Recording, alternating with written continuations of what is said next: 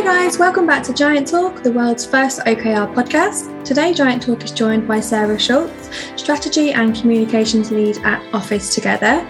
Today Sarah is going to talk to us about her experience using OKRs, from the good, the not so good and the bad. So welcome to Giant Talk, Sarah. It's great to have you with us for today's episode. Please can you start by introducing yourself to our listeners?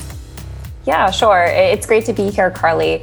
As Carly said, my name is Sarah. I currently work for the workplace collaboration platform, Office Together, and I serve as our strategy and communications lead.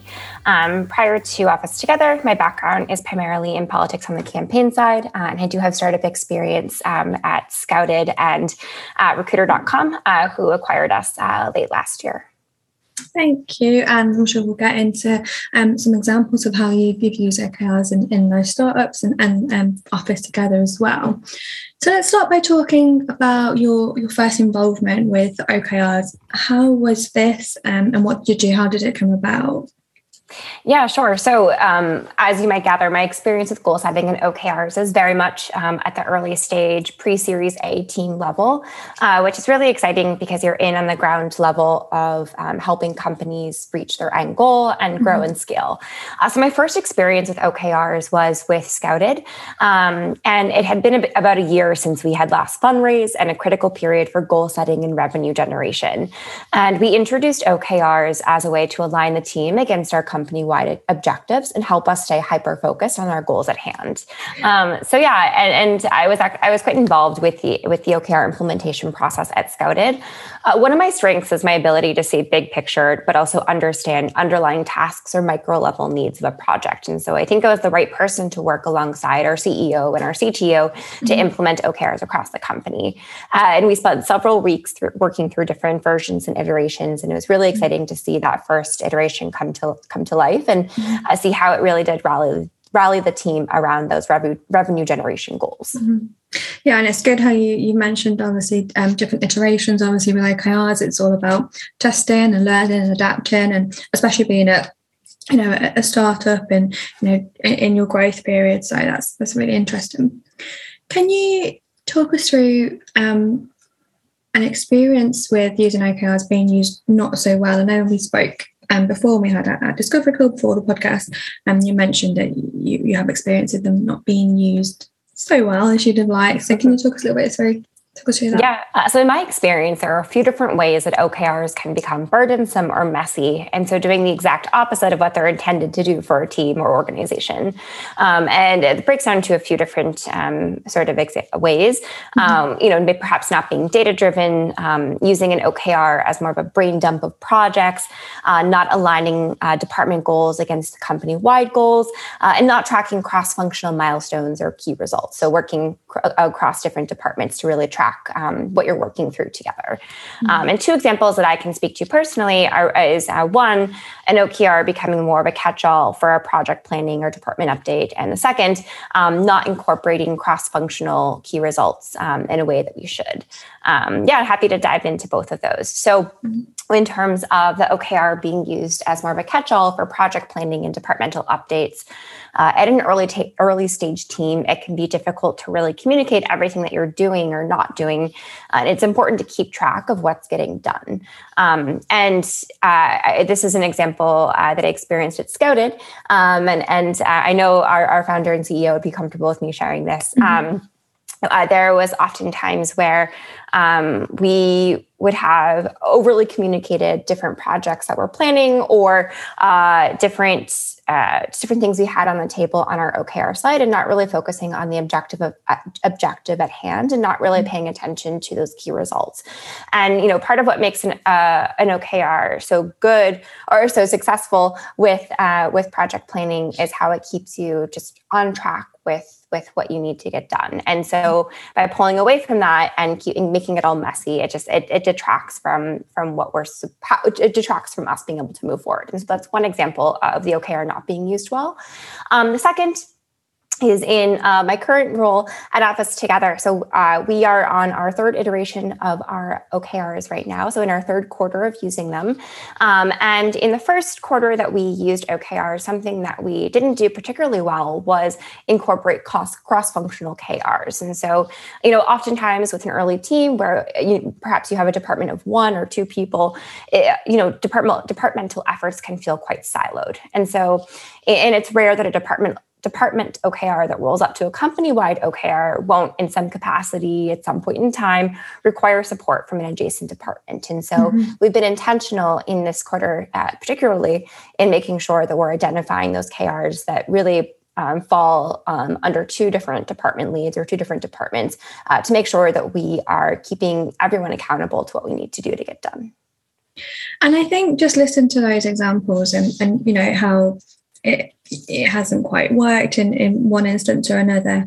I guess it's not a mistake. It's sort of how you rectify and how you learn from them. So I think that it sounds like you've realised the cross-functional KRs and how important that is. So that kind of leads me on to my next sort of point in terms of team leader buy-in. And I guess did you or have you experienced any difficulty with buying to OKRs from different teams, especially with those having to work sort of cross-functionally? Yeah. So in my experience, I think the toughest department to get buy-in from is engineering and product. And often engineering, especially, again, I'm going to go back, especially at an early stage team, but really in any organization, engineering wants to be fast moving and have this level of velocity that sometimes goal tracking and KPIs can really slow down. And so it was on me as the OKR sort of implementer to help the engineering team lead understand why this was important as a broader company goal and what it would look like and how it could be helpful and not be a hindrance to the product team or engineering team's velocity. I think it was helpful for me in being able to make a better case for OKRs to really help me understand and the team understand why OKRs were the right goal setting module for us at this point in time. I think it's in terms of finding team leadership buy-in, it's about really having the confidence to make your case and understand why you're implementing OKRs in the first place. Because if you're using OKRs just because you read about them and you think they'd be a good idea, perhaps it's not the right model of goal tracking for your company at that time. But, if you're confident and you can make that case, I think other people are going to understand that and trust you and have that buy-in. Yeah. And I think you answered my next point. So I was going to ask, how do you overcome that sort of lack of buy-in or a bit of resistance? But I think it sounds like it is just about, a huge part of it is explaining why, the reasons why you should be using OKRs, and having an OKR champion like yourself in your team to really drive forward and to motivate those.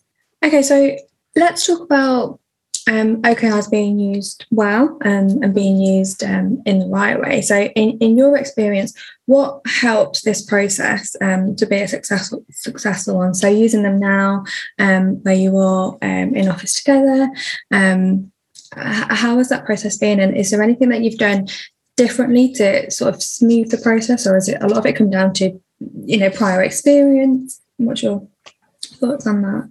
Yeah, great question. So, in terms of implementing a successful OKRs, I think it really comes down to, in my experience, in 3 things. 1, understanding what's a critical data point to track. 2, thoughtful and intentional planning. And 3, setting strong health metrics. So I'll start with thoughtful and intentional planning. So it's important to designate someone on your team, someone who's equally good about those big picture and micro observations and analysis, and have them create an initial set of company-wide OKRs and really serve as the OKR champion for your organization. And that person can work with individual departments to really refine those mid-tier objectives and make sure that they're truly aligned with the company's broader goals, whether it's for the quarter or year or month or however you're defining your period of tracking. And that way, as there's like this cohesive unit working towards those ultimate end goals and ensuring that the company can accelerate towards those goals.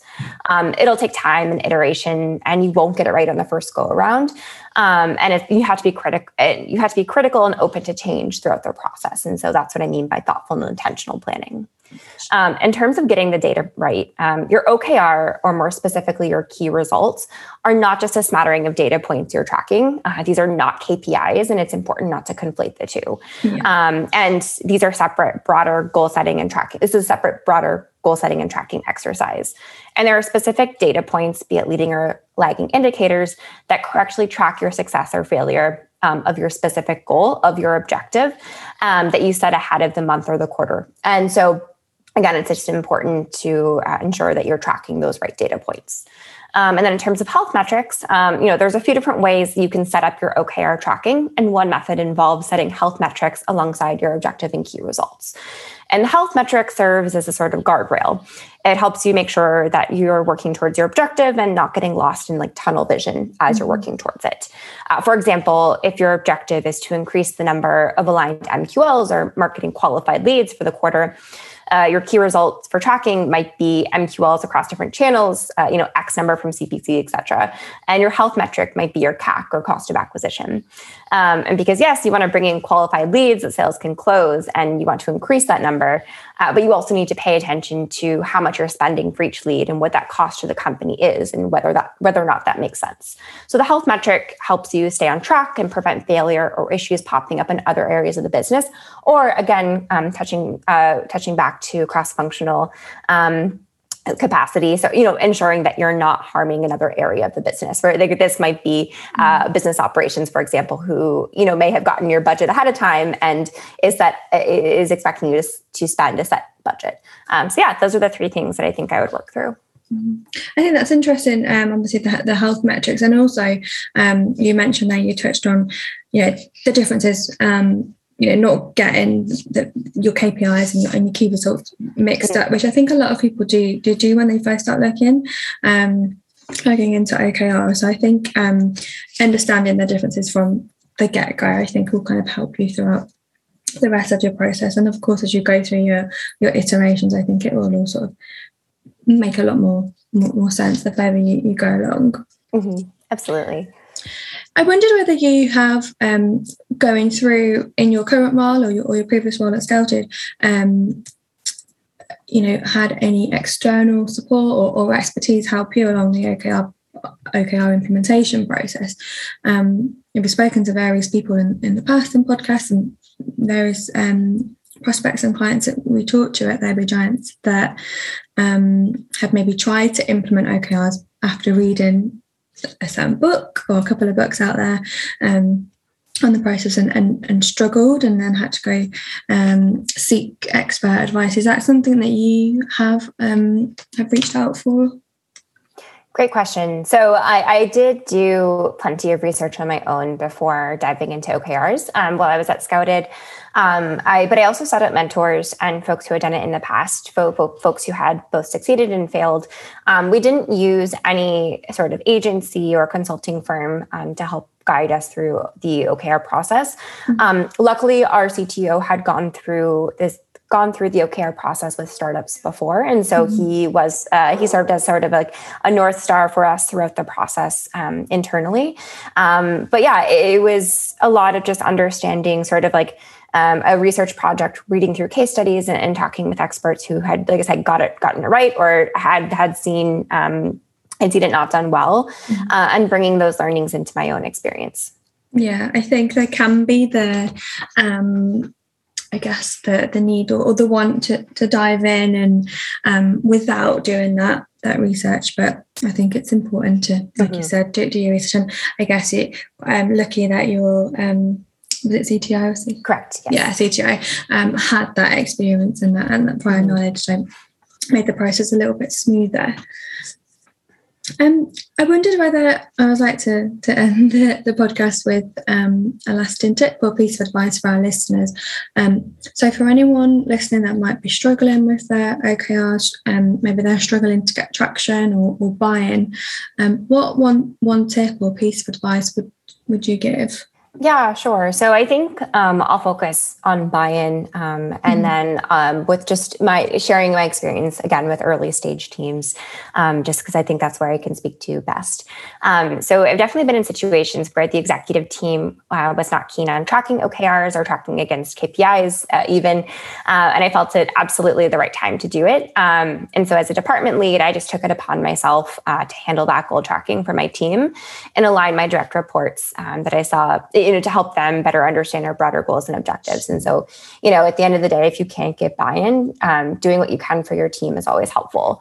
But then, I think it's also important to make the case wherever possible. In my experience, not only working with OKRs, but also in working with early stage executives. So sometimes you need to help them, the CEO or the founder, see the bigger picture and help them understand why the seemingly time intensive or burdensome activity is actually good for their business and good for business outcomes. And the great thing about OKRs is that they are set in data. It's a strategic way to ruthlessly prioritize and ensure that everyone in the company is on the same page, working towards the same goal. And during times of turmoil or particularly tough times, so periods where OKRs might be introduced in an early team, the CEO can get lost in the weeds of the day-to-day or fixated on what's not working and usually not in a productive way. And OKRs are a great way to bring the CEO above water again and help them track what really matters. And so at the end of the day, it's just making the case that this is good for you, it's good for the business, and it's going to help us come out better on the other side. Yeah, I think it's a good tip, and I think the buy-in, the issue of internal buy-in is something that we hear quite often. It's a struggle, and I think it's important to make that case. And I think having an OKR champion in the organisation is a strong place to be able to obviously champion OKRs and try and get buy-in at all levels and across the leadership team. So thank you for being a great guest on Giant Talk. It's good to hear real examples from people that have gone through good, the bad, and the ugly. I'm going to say and has that experience. And it's been great to talk to you today. So thank you. No, thank you so much, Carly. And to you, our listeners, as always, if you have any feedback or if you'd like to get in touch with us at Giant Talk, you can email growth@therebegiant.com. And I'll see you again for another episode of Giant Talk.